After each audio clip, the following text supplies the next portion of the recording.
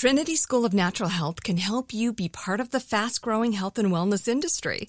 With an education that empowers communities, Trinity grads can change lives by applying natural health principles and techniques in holistic practices or stores selling nourishing health products. Offering 19 online programs that fit your busy schedule, you'll get training to help turn your passion into a career. Enroll today at trinityschool.org. That's trinityschool.org. Focus Features presents Back to Black. I want people to hear my voice and just forget their troubles. Experience the music and her story. Know this, I ain't no Spice Girl. Like never before. That's my daughter. That's my Amy.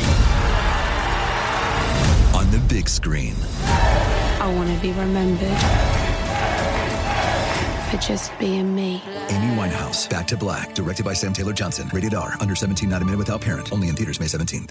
Right here, right now. Find your beautiful new floor at Right Rug Flooring. Choose from thousands of in-stock styles, ready for next day installation, and all backed by the right price guarantee. Visit rightrug.com. That's RITERUG.com today to schedule a free in-home estimate or to find a location near you. 24-month financing is available with approved credit. For 90 years, we've been right here, right now. Right Rug Flooring. You know you've got a comeback in you. When you take the next step, you're going to make it count. For your career, for your family, for your life. You can earn a degree you're proud of with Purdue Global. Purdue Global is backed by Purdue University, one of the nation's most respected and innovative public universities. This is your chance. This is your opportunity. This is your comeback. Purdue Global, Purdue's online university for working adults. Start your comeback today at purdueglobal.edu. I'm Robert Evans, and this is the introduction of Behind the Bastards, my podcast where we talk about terrible people and all the things you don't know about them.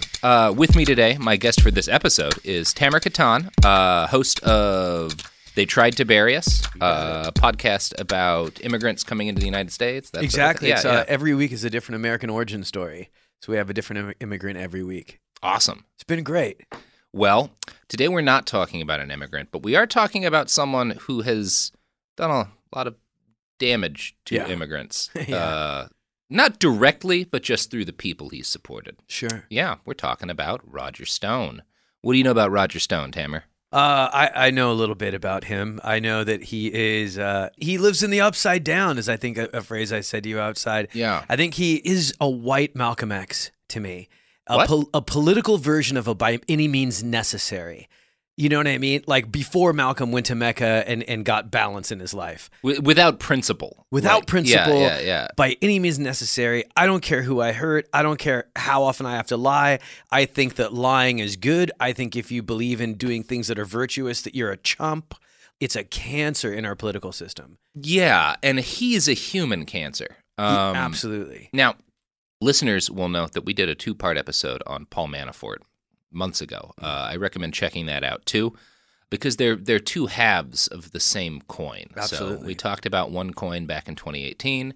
Today we're dropping the other side. So let's get into it. On August 27th, 1952, little baby Roger Stone was born to Gloria Rose and Roger J. Stone. His mother was a journalist who followed local politics. His father drilled wells. Roger grew up in Lewisboro, New York, and described his family as middle class and blue collar. So far, we're doing fine. He's a normal middle American boy. Roger was 8 years old when he got involved in his first political election. He campaigned for John F. Kennedy, and even at that tender age, he knew that honesty was not the way to achieve his political goals. That's right. He later recalled to the Washington Post, quote, "I remember going through the cafeteria line and telling every kid that Nixon was in favor of school on Saturdays. It was my first political trick." Which is cute. It's fun. It's so It's like an origin story of a villain. Yeah, where he learns that the power of a lie. Works. Yeah, the disinformation.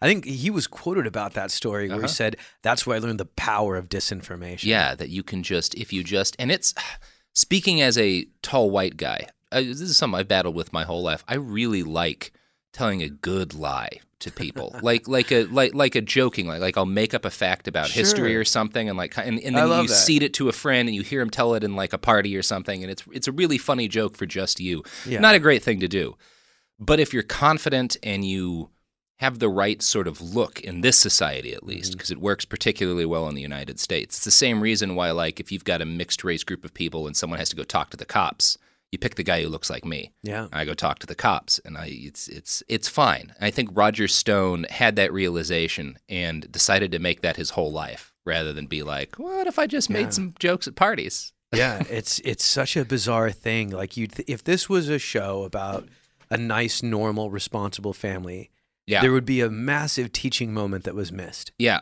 where like Andy Griffith sat down young Roger Stone and was like, well, I know you won that classroom election, but, you know, here's why it's bad to lie to everyone you know. Exactly. It's like winning a beauty pageant by going topless. Like, it's against the rules. Yeah. You can't do that. Yeah. Oh, Roger. Okay, so it is entirely possible that anecdote is a lie. I do want to note that because we're talking about Roger Stone, and every time we talk about it, literally 100% of the things in this, there's multiple versions of it. Sure. So I have tried to cull the versions of reality that coincide the most with what I can back up with like objective facts and what multiple people have said. But like, if you do your own research on Roger Stone, you'll run into different variations of everything here. Because I think he's just been lying consistently for about 70 years. 100% agree. Yeah. I mean, it's a negative version of one of my favorite Maya Angelou quotes where she says, people may not remember what you do or say, but they'll always remember how you made them feel. Yeah. And he'll make the right people feel the right way, regardless of if the information is true or false or damaging or hurtful or even leads to violence. Yeah. He just doesn't care. He just does not care. Yeah. So Roger did start out supporting JFK, which basically everyone did. It's an interesting note, 1961, we do surveys, like Pew and whatnot do surveys on like people's level of trust in government. 1961 is the peak in American history of people trusting the federal government. So it's not weird that like everybody's on board with JFK in this election. Yeah. Now, Roger Stone claims that his personal political ideology took a rightward turn for the first time at age 11 when he read Barry Goldwater's The Conscience of a Conservative. Barry Goldwater, for those of you who don't know, was the kind of the Trump before Trump. I think he was better at appealing to like intellectual conservatives than Donald Trump was. But he, the reason that like you're not supposed to, as a psychiatrist, psychoanalyze a presidential candidate, it's called the Goldwater rule because like so many people thought he was crazy when he was running. So this guy's book is what like lights a spark in Roger Stone's brain at age 11. The next year, he started volunteering for the Goldwater campaign at age 12, so he's like a very young volunteer for this hard-right presidential candidate. And while he's doing all that, he comes across a book called A Texan Looks at Lyndon. Now, this book was self-published by a self-described ultra-conservative named J. Evatt Haley. Haley argues that LBJ was a lifelong criminal and a murderer. Roger Stone would go on to write his own book about LBJ's role in the Kennedy assassination, accusing the former president of at least 8 murders. This is Whoa. Yeah. It's a nutso book. Not that I don't think LBJ had some people murdered, because he was LBJ. He definitely did. But this is you see the start of like 2 things that are going to be through lines in Roger Stone's life here. One of them is, of course, hard right conservatism, and one of them is he really likes conspiracy theories, which is probably how he's going to wind up in the InfoWars orbit a little bit later in this story. So young Roger spent a lot of his childhood alone in reading. This period of time seems to have crystallized the ideology that would carry him through to the rest of his life. Quote from Roger. Well, you have to understand there were no kids my age, male or female, for 25 miles. I suppose I could have thrown a football with my dad, but my old man left at 5 a.m. and came back at 9 p.m. But he ate his supper and fell to bed, and he was covered with grease from head to foot, and he never complained a day in his life. You have to amuse yourself. This is the way Roger tells the story. That's kind of how he presents his childhood. So Americana. Yeah. So innocent. My dad never talked to me because he was working all the time, and this is good. Like, he never complained that he didn't have time to raise a child. How can you tell that story and not be like, maybe that's not a healthy culture? Maybe that's not ideal. Anyway, Stone amused himself by engaging in politics as often as possible. He volunteered for the Goldwater campaign at age 12, as I said, but he also stayed active in his school's political process. Here's the New York Times. As a junior, then vice president of his Northern Westchester High School, he manipulated the ouster of the president and his own succession. Running for re-election as a senior, I left nothing to chance, he said. I built alliances and put all my serious challengers on my ticket. Then I recruited the most unpopular guy in the school to run against me. You think that's mean? No, that's smart. So, wow. Yeah. When he was 13, Roger Stone started taking the train into New York City on weekends to volunteer for the mayoral campaign of William F. Buckley Jr. That campaign did not work out, but the experience of traveling from small-town America into its largest city to work in politics had an impact on young Roger as well. Quote, "The key thing I remember about Lewisboro, his small hometown, is that it was just across the border from New Canaan. So early on, I saw myself as living in a kind of bridge between two cultures, the white working class and the white upper class." Very specific about white there. Yeah. Yeah. Now, Stone believed both groups fundamentally hated the government, so they were natural bedfellows. We should all be able to get on board to this, whether or not we're poor or rich white people. Yeah. But white people is pretty clearly who he's angling towards. Now, in 1970, Stone's senior year of high school, he attended the Connecticut State Young Republican Convention. The Young Republicans were more conservative than the mainstream of the party at that time. They were kind of trying to push the party further to the right. Roger hadn't been able to afford to book a hotel room for his trip, so he'd showed up just sort of assuming he could meet someone and convince them to take care of it. Stone's best friend at the time, a guy named Dolan, introduced him to another teenage young Republican named Paul Manafort. Yeah. It really is. Yeah. Villain origin story. Yeah, it's crazy. These young guys meeting, they're both wearing ill-fitting suits. Nobody's got a lot of money yet. I knew he was involved in politics really young, but my God, 7? From the age of 7 on. So you know his family had to be involved in this, like to kind of like directionally at least push him in a direction at 7 years old. He doesn't talk about that, not that I've found. So I think you got one of two possibilities. Either his mom and dad were both way more political than he lets on, and he was pushed in that direction, or he didn't have much supervision at all. Yeah. And, way more white collar, by the way. Yeah, and way more white collar. That changes his story. Makes him a little bit less likable. Yeah, especially if there's more money in the picture than he wants to talk about. How many guys that work at oil rigs while he's on a farm miles and miles away? Wells. Yeah. Miles and miles away from neighbors. Yeah. Where his family's going, you should get into politics. Yeah. There's holes in the Stone story. He's making mythology. He's definitely making a mythology. And again, this is the picture he wants to. Maybe he didn't fucking do anything in school. Maybe he was never involved in young. I don't know. We're trusting Roger here. Sure. And it's I've seen pictures of him as a young Republican. Yeah. I mean, that stuff is real. This stuff is definitely real. Once we get to where he's in high school and he's with that stuff, there's a lot of people. But when he's talking about being 11, 12 years old and stuff, who knows? Yeah. This might just be the image he wants to. Sure. Anyway, here's how the Washington Post wrote about the first meeting of Roger Stone and Paul Manafort. I'm just going to say it, the greatest friendship of all time. "Hey, kid, how you doing?" Stone recalled Manafort saying before getting down to sussing him out. "Why are you supporting Weicker?" Manafort was referring to Lowell Weicker, a moderate Republican candidate for U.S. Senator. Manafort clearly was testing the kid. "You think I give a fuck about Weicker? I'm here to elect Meskel," Stone shot back, meaning Thomas Meskel, a conservative gubernatorial candidate admired by youthful Republicans. So that's how they get started is Manafort's you like this fucking rhino Republican in name only, and Stone's no, I only like the crazy people. That's where I want to go, is the furthest right we can possibly be. So bizarre. Yeah. So Roger Stone and Paul Manafort were instant buddies and would be not quite inseparable, but frequent collaborators over the next 30-some-odd years. How old were they at this point? They would have been 17, 18. Oh my! They're just crazy. Babies. Yeah. They're babies, but yet their personalities held firm. I have two strong opinions here. One of them is that you shouldn't be able to join the military unless you're 30. And the other is that you shouldn't be allowed to participate in any kind of politics until you're 30. I like it a lot. You start doing drugs when you're 21. Amen. Yeah.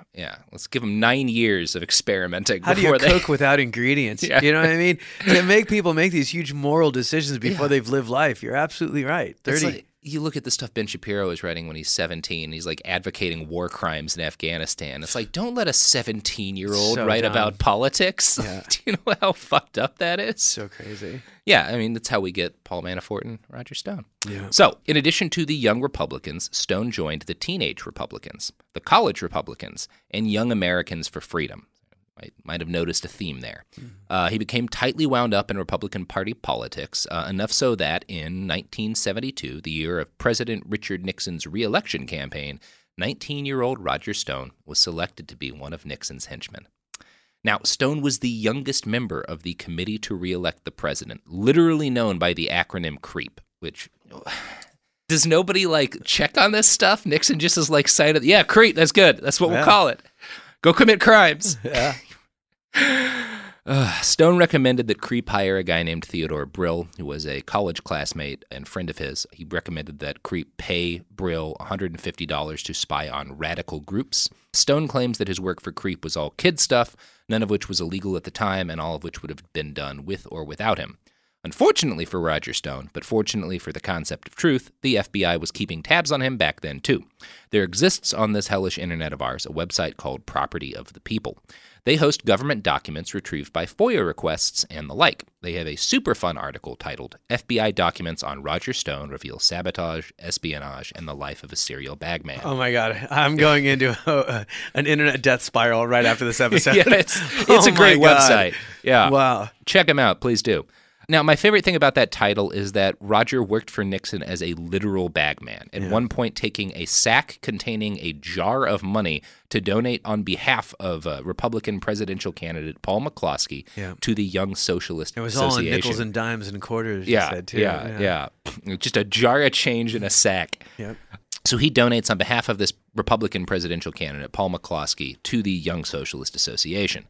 Stone claimed that he was the Young Socialist Association's treasurer. Now, this was all a lie, obviously, designed to make McCloskey look bad and torpedo his chances of primarying Nixon. Yeah. The original FBI documents about this dirty trick are interesting because they give us some insight into the precise nature of young Roger Stone's moral compass. Quote, Stone met with Porter in his office at Creep, where Porter asked him if he would be willing to travel to Manchester to make a cash contribution to the McCloskey campaign headquarters. Porter wanted Stone to disguise himself as a member of the gay liberation movement when making this contribution. Stone flatly rejected this proposal. However, he concurred with the basic theme of this tactic. So, basically, that's Roger Stone's line at age 19. Yeah. I'll pretend to be a young socialist, but not a member of the gay liberation movement. It's unbelievable. movement. I mean, you see the pattern, Yeah. right? You see the pattern. Like, from such a young age, he's like, I see the power of disinformation. Yeah. And then fast forward a decade later, and he's still doing the same He's shit. still doing the same thing. Doing the same shit. Did you ever see 7 Up, the British documentary? No. It's amazing. It was like one of the first reality shows, and they interviewed kids at 7 years old, and then at 14, and then at 21, and then at 28, every 7 years. Oh, wow. Now they're in their 60s. Oh, wow. And they've been doing it the whole time, but it was a study on social classes. Yeah. And the interesting thing they found is when wealthy kids were 7 years old, and they asked them, what do you want to be? They were really specific. They're like, I'm going to Cambridge, I'm being a barrister, blah, blah, blah, and all this stuff. And they did. Whereas the kids in the poor neighborhoods were like, I'm going to be a spaceman. Yeah. Or like, I'm going to be a truck. I don't know what I'm going to be. Like, Yeah. It's not even a human. Like, it was so...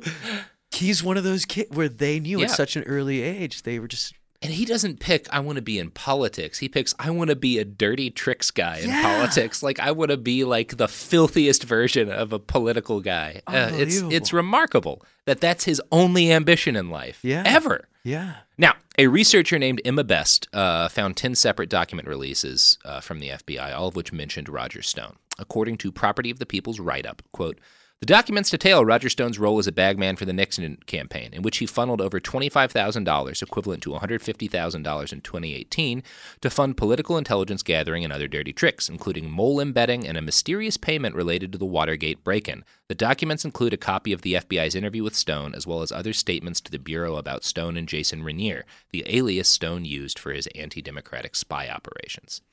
So, Stone paid another operative the modern equivalent of $60,000 to surveil and sabotage the campaigns of Nixon's Democratic rivals.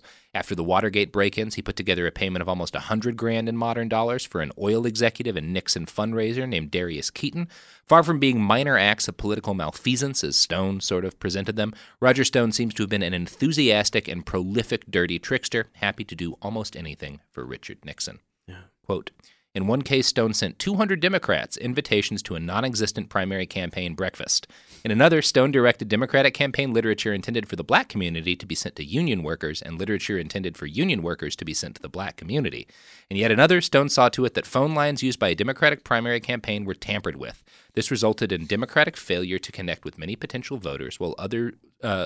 So this is the way he works. Yeah. This is the way he works at age 19. You know what's so interesting about him, too, is he never...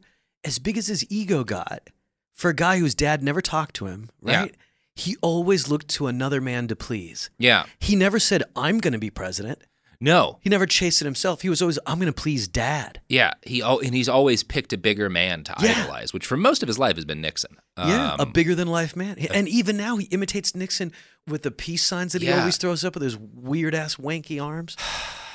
It seems like he's a case study for like a broken brain, like a father-son fracture. I mean, to get real here, this podcast Behind the Bastards could just as well be called daddy issues. Because really? Almost 100% of these guys had real fucked up times with their fathers. Like, why don't they just strip like everybody else? Roger Stone actually might have been able to do that. He's a bodybuilder. Self-proclaimed. Well, no, I mean, if you've seen, I've seen shirtless pictures of him when he's young. He was reasonably swole. Oh, really? Even in his late 40s, really fit-looking guy. And if you see the modern pictures of his back tattoo, you can see in the build of his shoulders, really wide, he's got a really broad build. He could have stripped. Sure. Which is a noble and honest career. I worked out with real bodybuilders at Gold's Gym. His symmetry's all off. He's got like baby calves and weird back. And his face is weird. His face is weird. His hair is weird. Everything's weird. They all have weird hair, the crazies. It's like Paul Manafort, where you spend $100,000 on suits that look like $100 suits. Yeah. Just to know that it's, I don't know. They're all weird guys. And that's fine unless you're ruining the world. In which case it's not exactly. fine. Yeah. Now, all the unfathomable shadiness of Richard Nixon's re-election campaign led to congressional hearings in 1973. During those hearings, Roger Stone's secret identity as Jason Rainier, young socialist, became public knowledge. It was also revealed that Stone had hired someone to spy on the McGovern campaign. At the time of the hearings, Stone had gotten a job on Bob Dole's staff. He was fired for this and seems to have taken the job loss as a sign that a man of his temperament was better served by working as a consultant than working for the government. In a 2008 interview with The New Yorker titled The Dirty Trickster, Stone reminisced about his time with Creep and justified his actions by saying, "The Democrats were weak, we were strong." He was, by the way, the youngest person caught up in the Watergate hearings. Right, yeah, which is a They had him flex. on one of the charts in the court that showed that he'd taken money. Yeah, that's how he starts his career. So, in the mid-1970s, after Nixon's impeachment, the Republican Party was most assuredly not strong. Stone seems to have elected not to waste his time on the doomed presidency of Gerald Ford, history's greatest monster. Instead, he worked to insinuate himself ever deeper into the right-wing organizations that clustered around the GOP. Paul Manafort, on the other hand, made the error of backing Gerald Ford in the 1976 elections. When Ford lost, it did serious damage to Manafort's reputation as a political strategist. Prior to Ford's loss, he'd been the clear pick for president of the Young Republicans. You said clear prick. Oh, and I'm glad that you did. You know what? That works. Yeah. Sorry. No, it's yeah. So we're gonna talk about what happens after Gerald Ford's fall from grace is the wrong word. I don't think he was ever quite there. But yeah. We'll get into that. But first, are you a fan of some products? Sure. A service or two? Sure. Well, that's what is happening now. Let's pay the bills. Ads time. The evidence keeps pouring in. At this point, the facts are undeniable. It's an open and shut case. Monopoly Go is the most fun you can have in a mobile game. Millions of people pass Go every day because this game is always bringing something new to the table. Countless crazy tournaments you can join with your friends as partners or teams. Constantly changing challenges like money sprees or treasure hunts that keep it fresh with new wild mini-games. Timed events offering bonuses like massive multipliers or rent frenzies to help you get huge rewards. And there's so many rewards to discover. Rare stickers you can trade with friends to complete albums, delightful emojis to taunt people with when you raid their riches, unique playing pieces, and so much more. The verdict is in with Monopoly Go. There's something new to discover every time you play. So don't miss out. Go download it now for free on the App Store and Google Play. Trinity School of Natural Health can help you be part of the fast-growing health and wellness industry.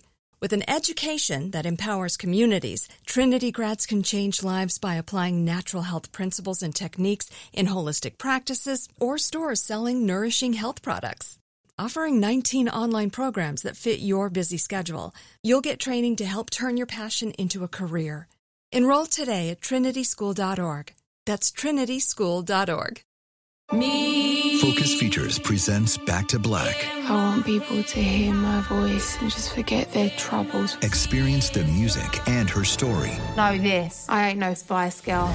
like never before. That's my daughter. That's my Amy. On the big screen. I want to be remembered for just being me. Amy Winehouse, Back to Black, directed by Sam Taylor Johnson. Rated R, under 17, not a minute without parent. Only in theaters May 17th. My favorite spring cleaning takeaway is the post-clean clarity you get. Wow, how have I been living like this? It's kind of like when you find out you've been paying a fortune for wireless, when Mint Mobile has phone plans for $15 a month when you purchase a 3-month plan. Wow, how have I been affording this? It's time to switch to Mint Mobile and get unlimited talk, text, and data for $15 a month. Say bye-bye to your overpriced wireless plans, jaw-dropping monthly bills, and unexpected overages. Mint Mobile is here to rescue you with premium wireless plans starting at $15 a month. All plans come with high-speed data and unlimited talk and text delivered on the nation's largest 5G network. Use your own phone with any Mint Mobile plan and bring your phone number along with all your existing contacts. To get this new customer offer and your new 3-month unlimited wireless plan for just $15 a month, go to mintmobile.com/behind. That's mintmobile.com/behind. Cut your wireless bill to $15 a month at mintmobile.com/behind. $45 upfront payment required, equivalent to $15 a month. New customers on first 3-month plan only. Speed slower above 40 gigabytes on unlimited plan. Additional taxes, fees, and restrictions apply. See Mint Mobile for details. We're back. We just produced some products and serviced a few services. I'm feeling good. We're all ready to dive back in here. I love the economical energy. It's perfect. Oh man, I got 3 things to say about economics. Okay. Let's get back to this podcast. So with Gerald Ford's fall, Manafort was suddenly persona non grata amongst the young Republican intelligentsia, whatever you want to call him, showing either a surprising amount of loyalty to his friend or just confidence that Manafort would eventually wind up on top. Roger Stone worked with congressional aide Charlie Black on a scheme. Stone ran for president of the Young Republicans, winning and basically acting as a stand-in for Paul Manafort to preserve his access to the halls of power. So you see Roger Stone basically agreeing to become a figurehead leader of this party so that Paul Manafort can continue to have influence, which is... Yeah. You don't run into a lot of things of Roger Stone doing something for someone else. So. It's so true. It's so interesting in his career. There's been so many times where he's been fired but kept as an advisor. Yeah. So outside of all the trickster stuff, he really is a legit political strategist. Well, that is actually the question we're going to have to answer over the course of both parts of this podcast, is whether or not he's actually any good. Because it's kind of a mystery. He certainly has managed to stay in contact to a lot of powerful people over the years. The question of whether or not he actually did very much is really hard to answer. So we're gonna dig into that here. Okay. So Manafort, Black, and Stone all worked on Ronald Reagan's 1980 presidential campaign. Roger Stone managed the Northeast United States and earned acclaim for successfully turning much of that region against the Democratic Party during that election. He did so by appealing to groups who were committed Democratic voters: Black and Hispanic people, Jewish people, and Catholics. Stone had stayed in touch with Richard Nixon because he just loved the guy so much, and he was successful at bringing the former president and definite criminal in as a strategist for the Reagan campaign.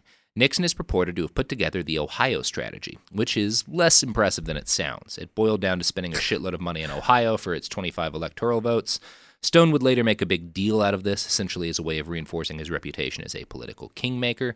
But Ronald Reagan won 49 states in that election, so it's kind of doubtful that the Ohio strategy in specific did that much. He didn't really need Ohio. It was kind of a blowout. Still, Roger Stone had performed well in a winning presidential campaign. He was offered a sweet gig in the Reagan administration, but turned it down, saying, quote, "I would never take a job in government. I'm interested in politics." Wow. That's what pieces of shit say. Yeah. Yeah.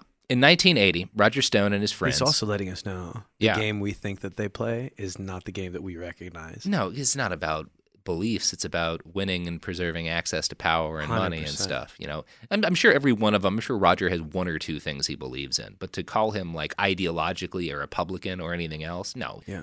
He believes Roger Stone should be influential. Yeah, I mean, he claims he's libertarian now. He's been claiming that for a while, in fairness. And that is a vague enough ideology that I might say that's fair for Roger Stone. You know? It's open-ended enough that, like, you probably are, Roger. Yeah. Probably also the one party that hasn't rejected him.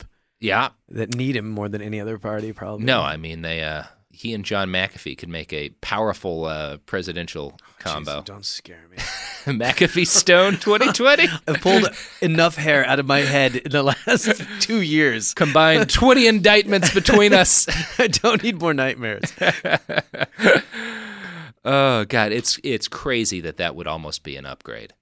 You know what? It would be. It would be. Yeah. At least I'm pretty sure they can both spell. We don't need to get political in this political podcast about politics. Remember, we're not interested in government. We're interested. Wait, sure. What Roger Stone said in 1980. It's true. Trump doesn't govern. He's still campaigning. Yeah. I mean, he's never stopped campaigning. Yeah. Although, in a little bit of fairness, that's kind of how being president works now. Like, you're always running until. I mean, he's done it to a level campaign. I've never seen. Yeah. But I feel like it just gets escalated every single election. Yeah. Like the fundraising that starts the year after the election and everything like that. There's a lot to say about, the compromises Obama made in the Affordable Care Act in order to not get a shitload of insurance industry money thrown against his campaign in 2012, which is like at least more principled than anything Trump's done. But like, there's a lot of gross problems in politics. Yeah. Speaking of which, Roger Stone. Perfect segue. In 1980, Roger Stone and his friends formed Black Manafort and Stone, a lobbying organization Spy Magazine would later declare the Torturers Lobby. You'll want to listen to our two-parter on Paul Manafort if you're interested in that story, because while Paul instantly abandoned Beltway politics to work for dictators, Roger stayed burrowed deep within the warm, cash-rich bosom of the Republican Party. So Stone makes money off of these. We talk a lot in the Manafort episode. There's guys like the Marcos regime, Mobutu Sese Seko, and Zaire, and there was a bunch of different dictators that Paul Manafort worked directly with during this period of time. Yeah. Roger Stone is making profits off of that, and I'm sure he has some degree, because they're having meetings regularly and stuff, so I'm sure he has some input here. But it really is Manafort who's doing the direct work with these dictators, and Stone and Black are more involved in domestic politics in the United States. Yeah. But yeah, so he's profiting off of murderers, but he's not working with them to the same extent that Manafort is. And for whatever it's worth, Manafort is an objectively worse person than Roger Stone. Now, Roger Stone became known during the 1980s as the gatekeeper to Richard Nixon, which is a debatable honor. He hosted a series of dinner parties and interviews with the now elder statesman right up until the president's death in 1994. In that New Yorker interview, Roger made what I think is an unintentionally hilarious statement. Quote, "The reason I'm a Nixonite is because of his indestructibility and resilience. He never quit. His whole career was all built around his personal resentment of elitism. It was the poor me syndrome. John F. Kennedy's father bought him his House seat, his Senate seat, and the presidency. No one bought Nixon anything. Nixon resented that. He was very class conscious. He identified with the people who ate TV dinners, watched Lawrence Welk, and loved their country." I love this because literally the most famous thing Nixon did was quit being president. Exactly. Nixon didn't quit. And also saying no one ever bought him anything when it was your job to buy people for Nixon during the re-election campaign. That was literally what you did, Roger. And isn't he like the creator of the super PACs? Like he's one of the original He's one of the of that and of lobbying. Like Black Manafort and Stone was the first really modern lobbying firm. We just made a cancer in our political system. Because in addition to helping dictators lobby the U.S. government for foreign aid, they kind of invented the idea of working with both sides in an election. So, well, no matter who wins, we've got someone who we can then sell access to. Like, unbelievable. Yeah, we go into a lot of detail about in the Manafort podcast. It's anti-American. It's anti-everything but the couple of dozen people who make money off of it. Yeah. I don't know why the Republican Party attacks so many people on who is and isn't made in America, but the Democratic Party doesn't enough attack people who isn't made of America. It's so un-American what he's doing. It's against the policies of the people that founded this country. Well, I mean, the only correction I might say is that, like, it's what you and I don't want to be American, but there's a lot of people who want it to be American, and that's, like, the great conflict of our time. Well, if all of us voted, I think they'd vote more like us. Yeah. If all of us voted. I think, the numbers are on our Democratic side. I would agree, but 2016 taught us the numbers ain't nearly everything they ought to be. Yeah. And Roger Stone is probably one of those people who, like Mitch McConnell, does not want there to be a federal voting holiday. Yeah. Amen. He's terrified of that. God, people vote. Yeah. I also love Roger Stone's embrace of like how down-to-earth Nixon is, considering that Roger Stone is a man so infamous for his love of expensive clothing that he calls suspenders braces, which, dude. Well, he swept chimneys when he was 5. Braces. As if he's British. It's like, yeah. I have a whole rant about waistcoats and vests, but this is not the place for that. By 1985, Roger Stone's reputation as a serious political player seemed to be fairly solid. I found a New Republic article from December of that year that referred to him as the enfant terrible of Northeastern politics. Wow. Yeah.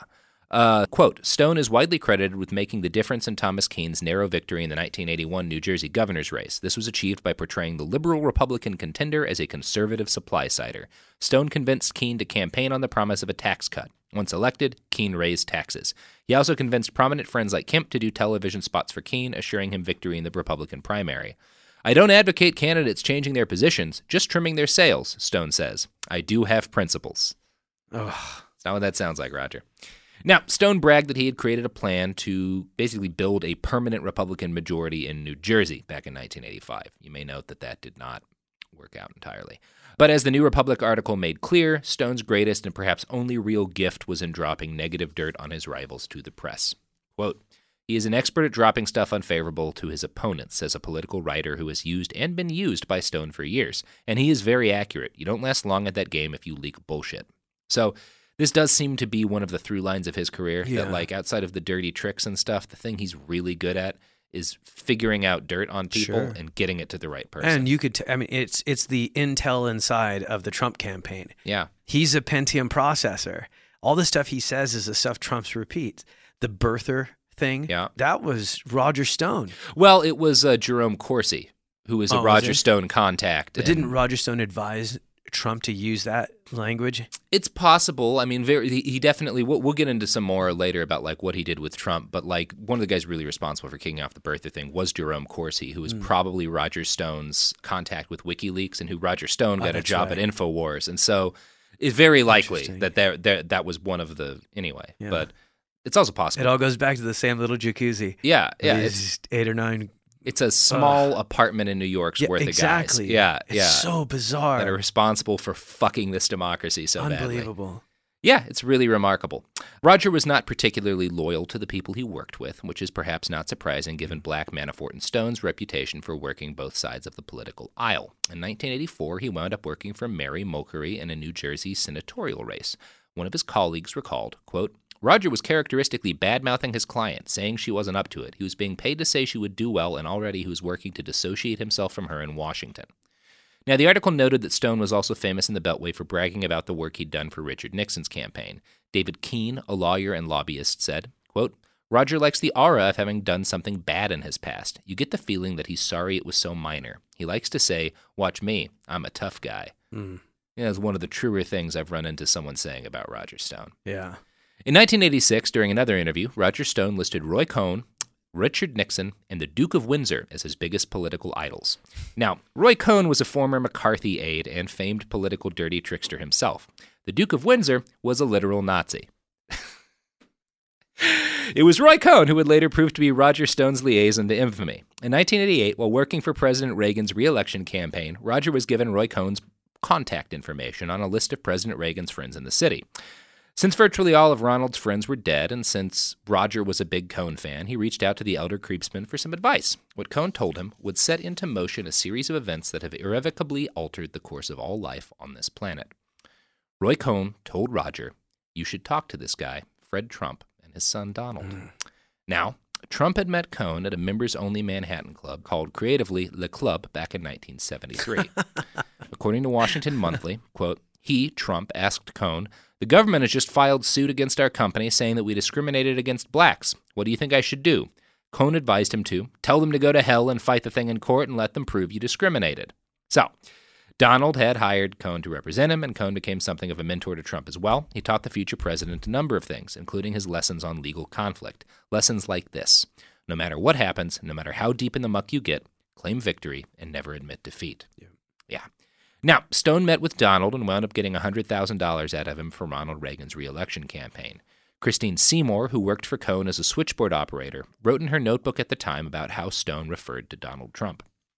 Quote, Roger did not like Donald Trump or his new house, told me they were losers, but if Roy used them, he would too. So, this depiction of events put forward by Washington Monthly is not consistent with other descriptions of the beginning of the Trump-Stone relationship. This is one of the many things there's debate about. An NPR interview with Morgan Payme, one of the directors of the documentary Get Me Roger Stone, put forward this version of events instead. Quote, Roger was the very first person to suggest to Donald Trump that he should run for the presidency back in 1987. Then he spent the next 29 years cultivating Trump's candidacy until he was ultimately triumphant. I think he believed from day one that Trump was a legitimate candidate. Now, certainly Trump's previous flirtations with running for the president, it's hard to look at them as anything other than publicity stunts. But Roger was always dead serious about the effectiveness that Trump could convey as a candidate. Now, Stone himself put forward this version of events as recently as 2016 when he was interviewed on the floor of the Republican National Convention. Is it true what people say you convinced him to run for president? Yes. You convinced Donald Trump to run for president? I started in 1988. That is true. You were there? I've been trying to do this. I've been trying to get him to run for a long time. Tried to get him run in 88, tried to get him run in 2000, tried to get him run in 2012. He could have beaten Romney, although Romney had a long head start. You pushed that for a long time. Now I'm happy with how. So now what? So, it's hard to say where the truth lies here. To my thoughts, I think the Cohn switchboard operator is probably closer to accurate. That all this stuff about Roger Stone recognizing Donald was a perfect presidential candidate is a lie. Yeah. It was kind of like everything else in his career. He just sort of went with things as they Sure. rolled. And certainly in 1984, when he met Donald, I don't think he had much respect for the guy. And there's evidence that Trump didn't like him very much either until pretty recently. But we'll get into more of that later. Now, in 1996, the National Enquirer published an expose on Roger Stone. Stone had been posting ads in a number of swingers magazines and websites. I heard about this. He and his wife. Howard Stern just talked about it. Yeah. He and his wife were looking for single men and couples to join them in group sex. Stone described himself as a bodybuilder. There's a lot of detail on Stone's love life that I'm not going to get into here because I don't really care. I don't think that's anybody's business. Like the fact that they weren't like molesting kids or anything. They're just doing weird sex. That's fine. But the uproar over all this forced Roger Stone to retire from Bob Dole's presidential campaign. Roger initially denied the rumors, claiming first that they'd been placed to frame him, and then that some help at his house, like basically like a cleaning lady or something, had like leaked this stuff to the press to, discredit him or whatever. But he later admitted that the ads were his and that he'd only denied them because his grandparents were still alive at the time. He cheerfully admitted from 1996 on to being a libertarian and a libertine. In an interview about all this, he also said some very strange things about famous homosexual and AIDS victim Roy Cohn. Quote, Roy was not gay. He was a man who liked having sex with men. Gays were weak, effeminate. He always seemed to have these young blonde boys around. It just wasn't discussed. He was interested in power and access. He told me his absolute goal was to die completely broke and owing millions to the IRS. He succeeded in that. Wow. I just want to note that Roger has reiterated several times that Roy Cohn is his idol and the person he aspires to be like. Do you think he's gay? I doubt that. Do you think he's bisexual? Yeah, maybe. Yeah. Maybe. Yeah. Maybe. Who He's knows? dipping toes. It's such a bizarre. I'm always fascinated by people who are hardcore Republicans, staunch Republicans, who don't live the life at all. But then you go, oh, okay, well, he's just doing whatever he needs to do to win. Yeah, I mean, doesn't matter. You've got that staunch economic wing of the party, a lot of whom, are super socially like whatever. Like you could meet them at like a kinky eyes wide shut fuck party and never know that they're like supply side economics guys. You know why it confused me? Yeah. Because I thought he might have empathy. No. That's what a normal human being has. And it would be hard with someone with empathy to participate in a gay lifestyle and then do things that hurt gay people. Well, I don't know that Stone ever did, but that's certainly a good criticism of Roy Cohn because he was a big backer of the Reagans, which are the worst presidents in history for gay people. Sure. And Cohn died in the AIDS epidemic. Yeah. But when we get back, we're going to talk about Donald Trump's first presidential campaign and how Roger Stone helped make that a reality.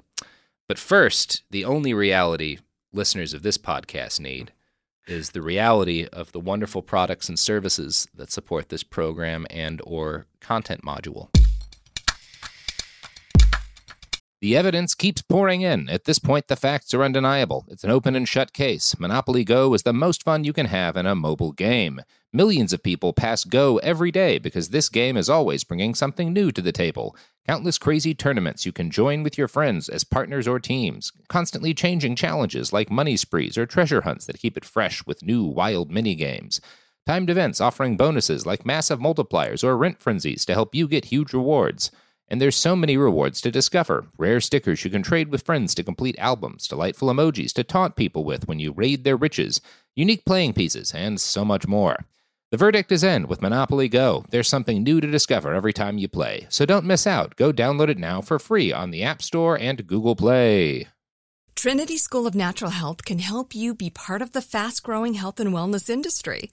With an education that empowers communities, Trinity grads can change lives by applying natural health principles and techniques in holistic practices or stores selling nourishing health products. Offering 19 online programs that fit your busy schedule, you'll get training to help turn your passion into a career. Enroll today at trinityschool.org.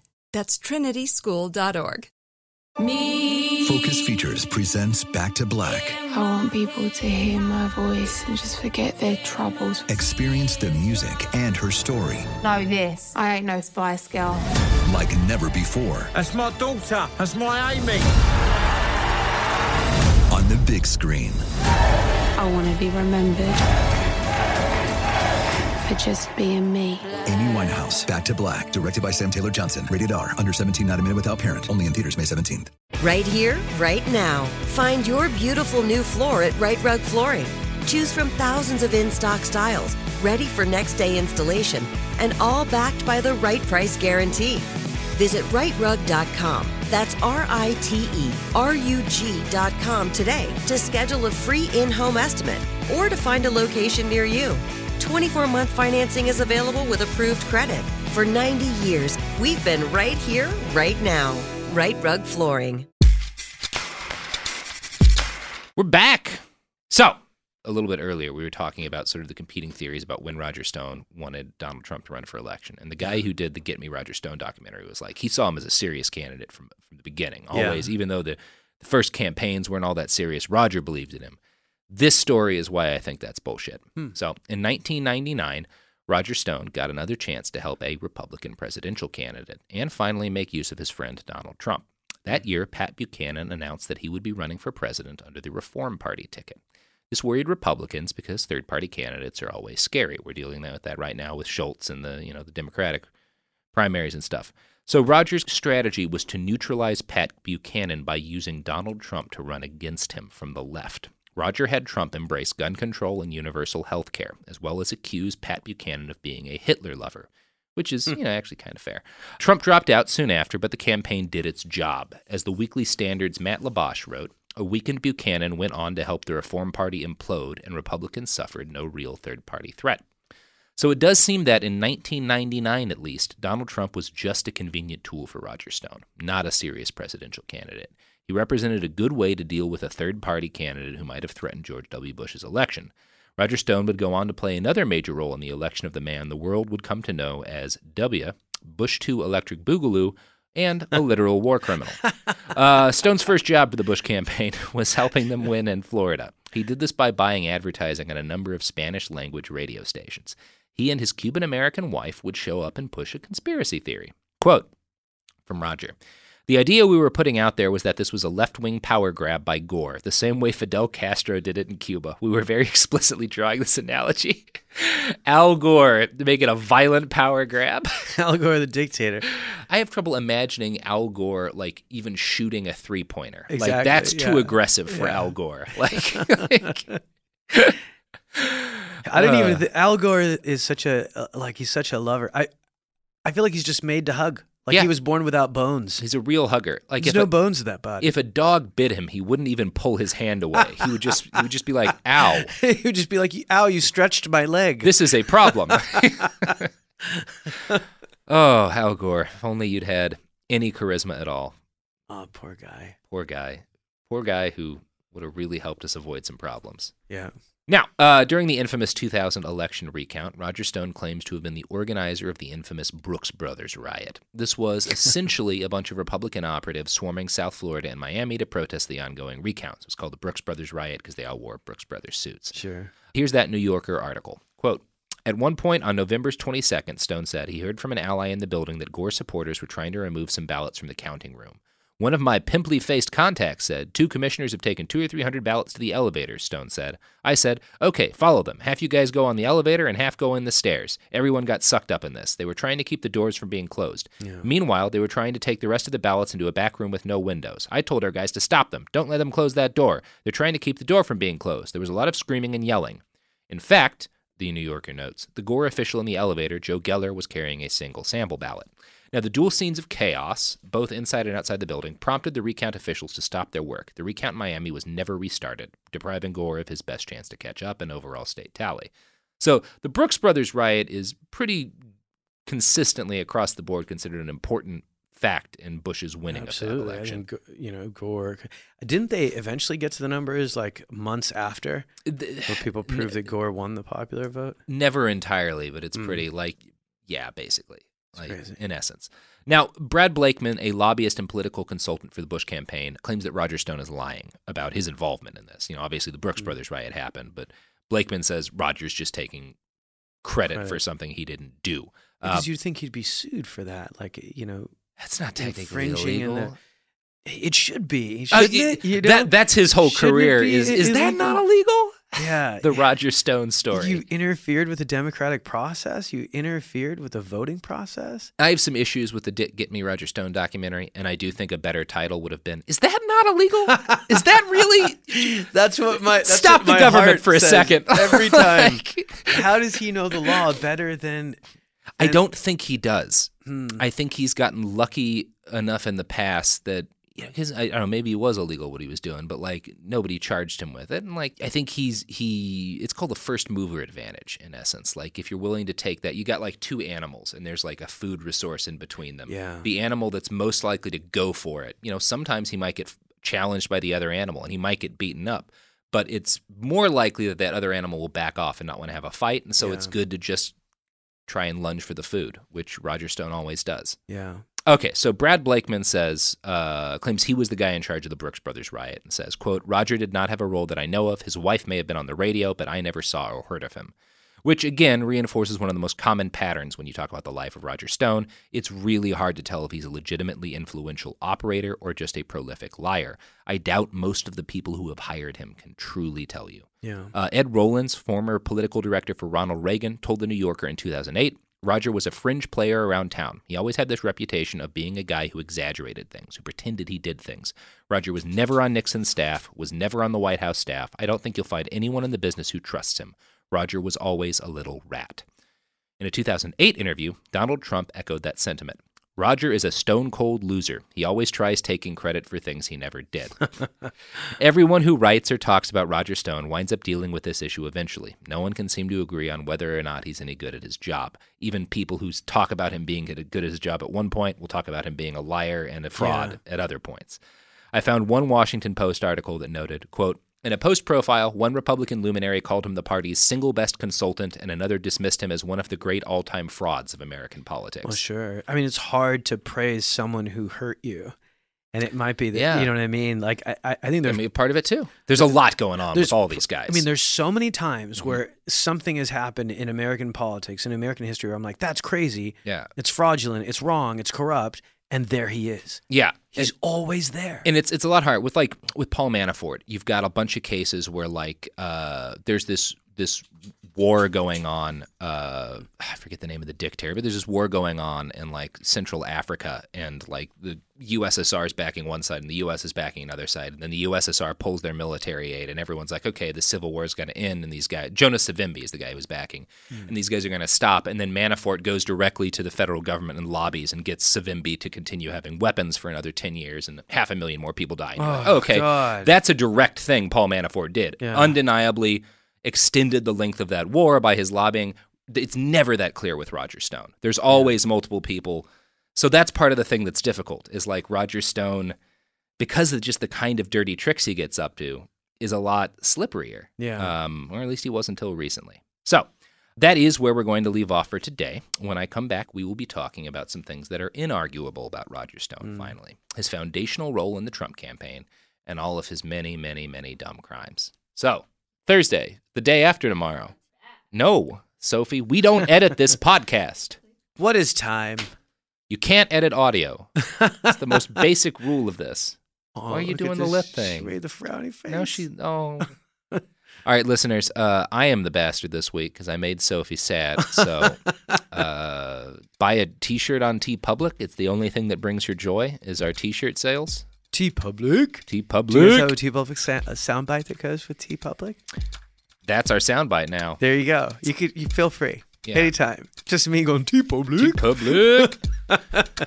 Tamir, you want to plug your pluggables before we cack out for the next couple of minutes? Sure. If you guys are looking for live comedy and you want to see an Arab American who grew up in East LA throwing his thoughts out, you can follow me at tamerkatan.com for all my shows, at tamerkat on Instagram.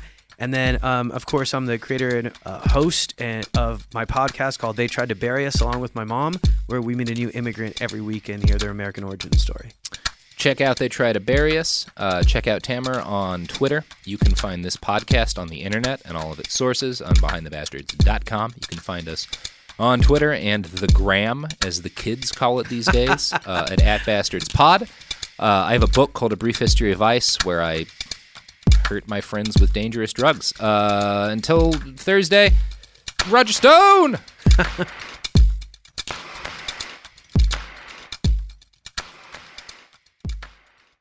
Trinity School of Natural Health can help you be part of the fast-growing health and wellness industry. With an education that empowers communities, Trinity grads can change lives by applying natural health principles and techniques in holistic practices or stores selling nourishing health products. Offering 19 online programs that fit your busy schedule, you'll get training to help turn your passion into a career. Enroll today at trinityschool.org. That's trinityschool.org. Right here, right now. Find your beautiful new floor at Right Rug Flooring. Choose from thousands of in-stock styles, ready for next day installation, and all backed by the right price guarantee. Visit rightrug.com. That's RITERUG.com today to schedule a free in-home estimate or to find a location near you. 24-month financing is available with approved credit. For 90 years, we've been right here, right now. Right Rug Flooring. Open a limited-time 11-month certificate at Kemba Financial Credit Union. At 5.25% APY, it's more than triple the national average, plus it's a safe and secure way to grow your money. Visit your local branch or kemba.org/CD for details. Offer expires May 31st, 2024. APY equals annual percentage yield. Restrictions apply. $500 minimum and $250,000 maximum deposit. Advantage status required. Comparison based on bank rate average. Federally insured by NCUA. What kind of fun is waiting for you at Kings Island? The holy cow, we're way too high and here comes the drop kind of fun. The make a splash all summer kind of fun. The I can't believe I ate that whole funnel cake. Let's get another kind of fun. But most importantly at Kings Island, you'll find for the fun of it kind of fun. Don't wait to start your fun season. Kings Island is now open on weekends.